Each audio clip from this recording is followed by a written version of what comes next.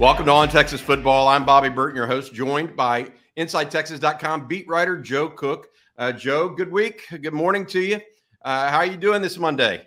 I'm good. Ready to get back at it here in the new year after kind of closed out the season on the 30th, and with a loss, unfortunately, for the Longhorns to a pretty well coached, well talented Washington team. But ready to it's time to start looking ahead almost. Hey, Joe, I gotta go ahead and hit you there because you went straight to the point, and I thought a good topic for us today to discuss with Texas fans would be the Alamo Bowl post-game press conference and your thoughts on what you heard from Steve Sarkisian, the players, as well as what you heard from Washington and their side of the story and what they felt they saw in the Longhorns. But let's start with Steve Sarkisian and his crew and what you heard there. Yeah, whenever you get to these types of moments for the at the end of a season, especially when you end it with a loss, a lot of it is very reflective. Not a whole, there's plenty talk about the game, but there's some, looking back at the whole season. Of course, Steve Sarkisian, who else was up there? Quinn Ewers, Keondre Coburn, Anthony Cook, disappointed in the outcome, obviously, and they spoke a little bit about that. But they also looked back on the season that they had, and were very, they thought that they had things trending in the right direction. Steve Sarkisian said that. Quinn Ewers said that. Keondre Coburn, who is, obviously he's accepted an invite to play, I think, in one of the East-West Shrine Bowls, and Anthony Cook, I think, also has a year left, but probably exhausted his eligibility in his mind. They look back and said, we've seen a lot of progress under Steve Sarkisian, and Sark pointed that out too. Trying to think about the game specifically, there was a lot of praise for Michael Penix. I didn't get a chance to listen real closely to Washington's because by that point I think it was like 12:30 in the morning, and I just wanted to get back to the hotel after I got my stuff done. So I didn't pay too much attention to the Huskies, unfortunately. But one thing that stood out to me and is what Quinn Ewers had to say. And that's that he realizes that in addition to all the other aspects of his game that he needs to improve, he knows that this team's losing Bijan Robinson and Roschon Johnson and DeMarvion Overshown and probably a host of other really experienced players. So he's got to be the guy to step up and take a little bit more of a leadership role for the team next year, and that'll be an adjustment for him. He's always, and he even mentioned this himself, he's always a lead by example type guy. I think that goes back to his days at South Lake. Not the biggest personality, I guess, on the field, off the field, in the locker room. But he said he's got to work on that. He said he has to improve that. And if anything, Quinn Ewers has been very self-aware, I feel like, about his pluses, his minuses, and what he needs to work on. He talked about how he needed to work on, at least before this post-game press conference, work on his footwork, work on mechanics, work on fundamentals. Aside from that one fourth down throw to Xavier Worthy's feet, looks like everything was in pretty good shape for that game. He's still a freshman. There's going to be some improvements, but he started to look a little bit more like the player so highly rated and regarded out of high school. Now he's got to step up, because when you're that type of player, there are a lot of expectations levied on you. You're more than likely going to become the face of whatever team you join if you're a top 2 or 3 prospect in the country. You look at another quarterback with a high rating, Trevor Lawrence. He became the face of Clemson. It took some time, but he became the face of Clemson. Different circumstances happened at Georgia. Justin Fields became the face of Ohio State.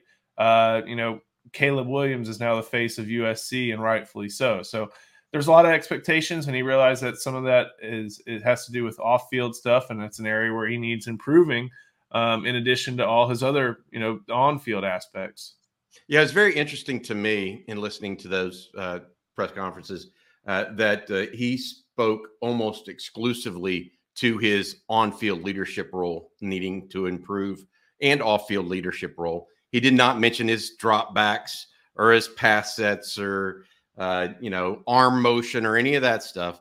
He talked exclusively about becoming a better leader, and I thought that was somewhat revealing because if you think about it, to your point, Texas is losing not only Bijan, but Roschon really was the heartbeat of the team.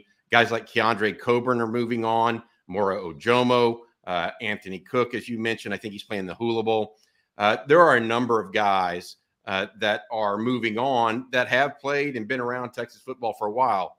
This may be the ushering in of really the true Steve Sarkisian era, because now almost exclusively all of the guys, with the exception of a few seniors to be, like Jaron Thompson, like Jaylan Ford, will have been recruited by Steve Sarkisian, even if it was as a transition class per se. So guys like JT Sanders are going to be expected to step up. Kelvin Banks, you hope, takes on a bigger voice role on the team, as well as, you look around and you think maybe a guy like Jahdae Barron can take a bigger role. I feel like Texas right now is in a scenario where this next year, it's going to be about leadership and where they go from this 8-5. It's one thing to just let it happen to you. It's something else to take that next step. And that's what we're going to see this offseason as it relates to that. And I think an important thing happened over the weekend that I know you and I want to talk about is one of the key players for next season has opted to return and announced that on Saturday, I believe, after the game, or Friday after the game. T'Vondre Sweat, the defensive tackle out of Huntsville, announced he's returning for another season. That's big for Texas because they should be a plus team on the interior with him again next year. Another day is here, and you're ready for it. What to wear? Check. Breakfast, lunch, and dinner? Check. Planning for what's next and how to save for it? That's where Bank of America can help. For your financial to-dos, Bank of America has experts ready to help get you closer to your goals. Get started at one of our local financial centers or 24/7 in our mobile banking app. Find a location near you at bankofamerica.com/talktous. What would you like the power to do? Mobile banking requires downloading the app and is only available for select devices. Message and data rates may apply. Bank of America NA, member FDIC. Yeah, and I think that one of the big reasons that the Texas interior defensive linemen were thought to be such a strong unit this year was because of how the depth that allowed Bo Davis to rotate guys at that position. I mean, you had Keondre Coburn, you had Moro Ojomo, you had T'Vondre Sweat, Byron Murphy, Alfred Collins, and then even some other guys like Vernon Broughton and maybe one other. Those guys got plenty of snaps. And so that allowed for all those, big 300-pound players to play at full tilt a little bit longer. And the Longhorns needed that, considering how many games their offense didn't hold up their end of the deal. And they ended up being out there for 70, sometimes 80, sometimes 100 plays. T'Vondre Sweat, I think, was able to definitely reap the benefits of that. He had his best year of his career, has only had like an increasing trajectory going back to his freshman season. 29 tackles, 4 passes defended, a lot of batting stuff down at the line. Trying to see what are some of the other stats like tackles for loss. I can't quite see it right now, but that's still a player who is large and in the middle of that defensive line. And those types, that's the type you need when you kind of have this hybrid 2-4-5 offense that we saw a lot of this year. If you're going to sacrifice a little bit of size on the edge, a little bit for mobility and ability to drop into coverage every now and then, you need, some of the heftier guys. And that's definitely what T'Vondre Sweat is. He got, I think, a handful of starts this year. And it's a player who, you're looking forward to anchoring that defensive line for the next season, as a lot of members of Texas 2022 class, thinking of Chris Ross, thinking of Aaron Bryant, depends on where they may want to put Jure Bledsoe. You got T'Vondre Sweat, who's been in this program for 5 years, seen a lot of really experienced and good defensive linemen, and now is one himself. He could, maybe he gets a little bit more playing time this upcoming season. That increases his production a little bit more. But, man, I like this system where Texas is just basically rotating defensive tackles at a pretty constant clip. You have to have the talent to do it. We'll see if they have that next year, but they definitely had it this year.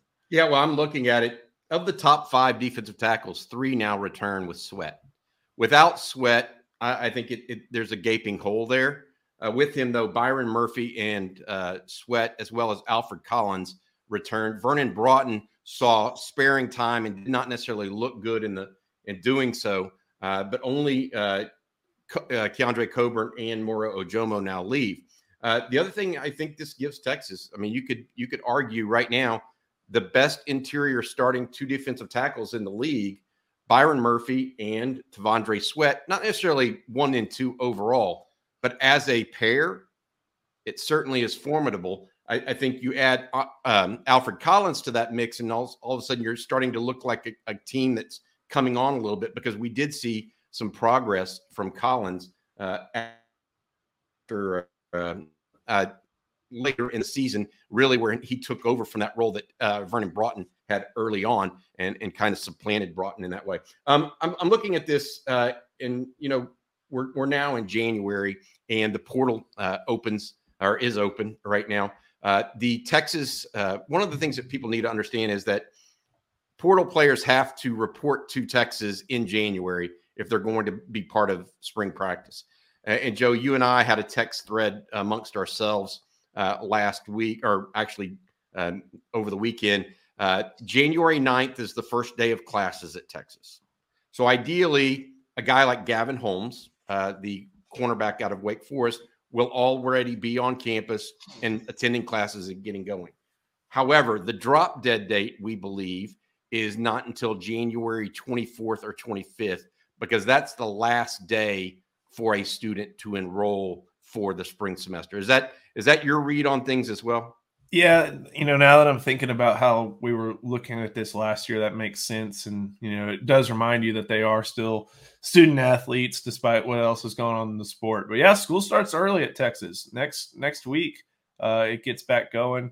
And then, like you mentioned, I think it's the last day. Yeah, you got to prove enrollment or something on that day. And, it's always been one of those odd dates that, the recruiting world checks all the academic calendars to check out, and that's one of them. But yeah, and if not, then I think, like you mentioned, any player that's not trying to get enrolled by then, they obviously see themselves as a summer enrollee. Kind of went through that last year with O'Shawn Mathis and that recruitment as he tried to finish his degree at TCU before going elsewhere.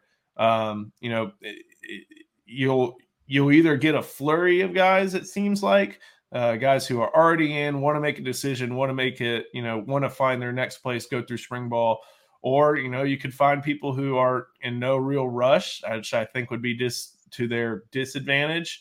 And then again, you still have another portal window after, I guess it's in May. It's basically right after spring ball. So those are kind of the timelines. You either get in now and are there for spring ball, get in a little bit later and can still do spring ball, or you're just waiting until summer workouts start. Well, I would remind people that Isaiah Nayor actually enrolled at Texas after school started in January, as an example, for last year. So this is not atypical, is what I think what I'm trying to get at here in the portal process. Although we do believe that Texas could have another portal enrollee or two right on time. Texas is bringing in, it appears, Jalen Catalon, the safety from Arkansas, a guy that would have been a 3-year starter at Arkansas, is expected to be on Texas's campus this coming weekend.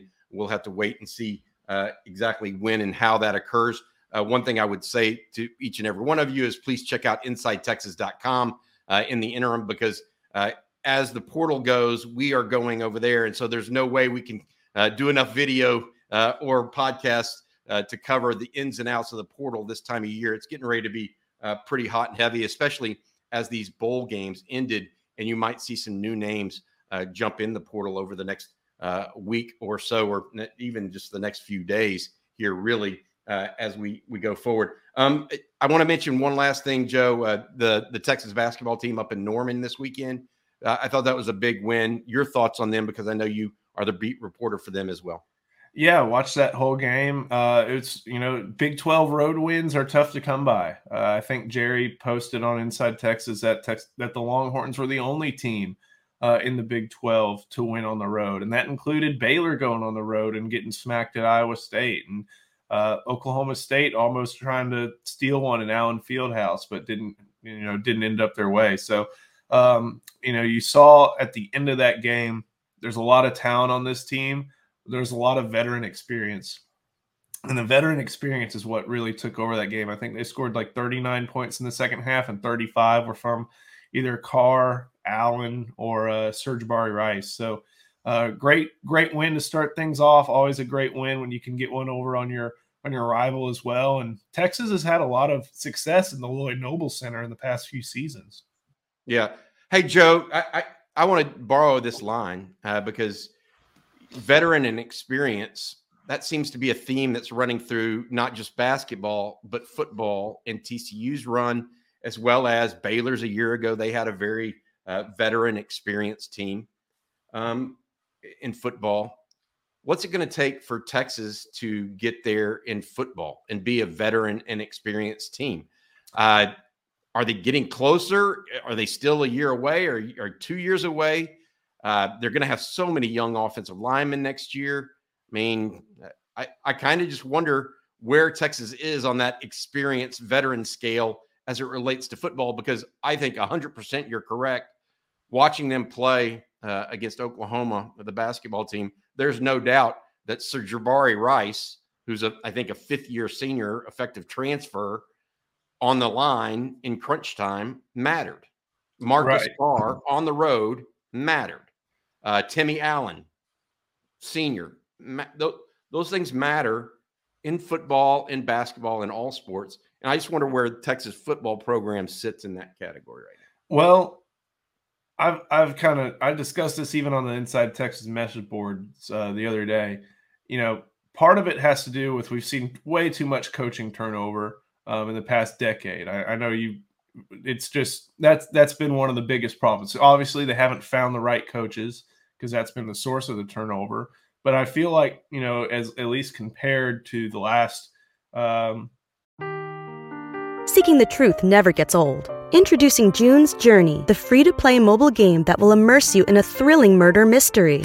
Join June Parker as she uncovers hidden objects and clues to solve her sister's death in a beautifully illustrated world set in the Roaring '20s. With new chapters added every week, the excitement never ends. Download June's Journey now on your Android or iOS device, or play on PC through Facebook Games. Let's say 1, 2, 3, 4 iterations of the staffs that Strong and then Herman had. This is the one that's most likely to stay consistent and, be around a while. That gives players the chance to stay and grow within a certain system and do it at Texas. We saw a lot of turnover after last season, and we've seen a lot of turnover from the 2019 class, which, turns out to be a pretty big dud. So, boom, that's your senior class. That should have been your senior class this year, and you only had like 4 guys on the roster. So, something like that happens, you're automatically losing your ability to get experience when you just have a dud of a class where all the guys, seemingly transfer out for one reason or another. A lot of the 2018 guys, they stuck around. 2020, 2021, and 2022, those guys need to stay.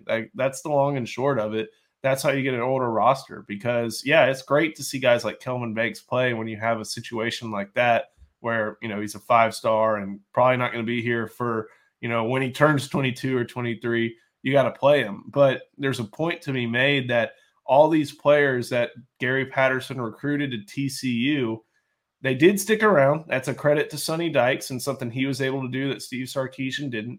They stayed in pretty similar systems, offensively for sure. A lot of similarities between what they were doing on offense under Patterson and I guess Jerry Kill, and then also with Garrett Riley. Defense, they made some switches, but they were able to keep things together and, added transfers who are coming back home to the DFW area. So, It's just it's a combination of a lot of things. You have to keep things consistent, I feel like, at the staff level, so the kids know who they're playing for. They know the system. They don't think, okay, I'm going to go play in a better system elsewhere, or one that I have an idea about. They play at a place they know. That's how you get kids to stay. And then you just try to keep, within reason, with merit, you keep staffs together that are successful, because if not, then you're just, all right, you learn a new thing. All right, your favorite assistant left. All right, this coordinator you like left. Okay, you don't fit this system anymore. That's what's happened too much at Texas over the past 10 years. And I feel like Steve Sarkisian has a good chance to stop that wheel from spinning in the mud and start to gain some traction. He's still got a lot of work to do in order to get an older team, and he can bring in older players. That's always the instant, solution, is to bring in older portal players. But I feel like making sure staff stay together, keeping a consistent message and even consistent systems is what really helps. There's different ways to do it, but I feel like that may be the best way for Steve Sarkisian at Texas. I think it speaks highly to what Gary Patterson did at TCU and the talent he collected. TCU lost 2 starting defensive ends last year to the portal. Not only O'Shawn Mathis, but they also lost another one, Kari Coleman, to Ole Miss in the portal, yet still had enough talent in the cupboard to really do that. Yes, they did get a couple of starters on defense via the portal, but largely speaking, that defensive group that is now in the national championship game was recruited by Patterson, and they had the depth to withstand it as well. So, hey, Joe Cook, I appreciate it very much. Thanks for your time, beat writer for InsideTexas.com. We'll be talking again tomorrow. We have the recruiting breakdown. Justin Wells is going to be on talking recruiting portal, what's left, as well as the All-Star games getting going here. And then we have tomorrow night the live stream at 7:00 when it'll be Jerry Hamilton and myself. For Joe Cook, I'm Bobby Burton. Thanks for watching and listening to On Texas Football. Have a good one.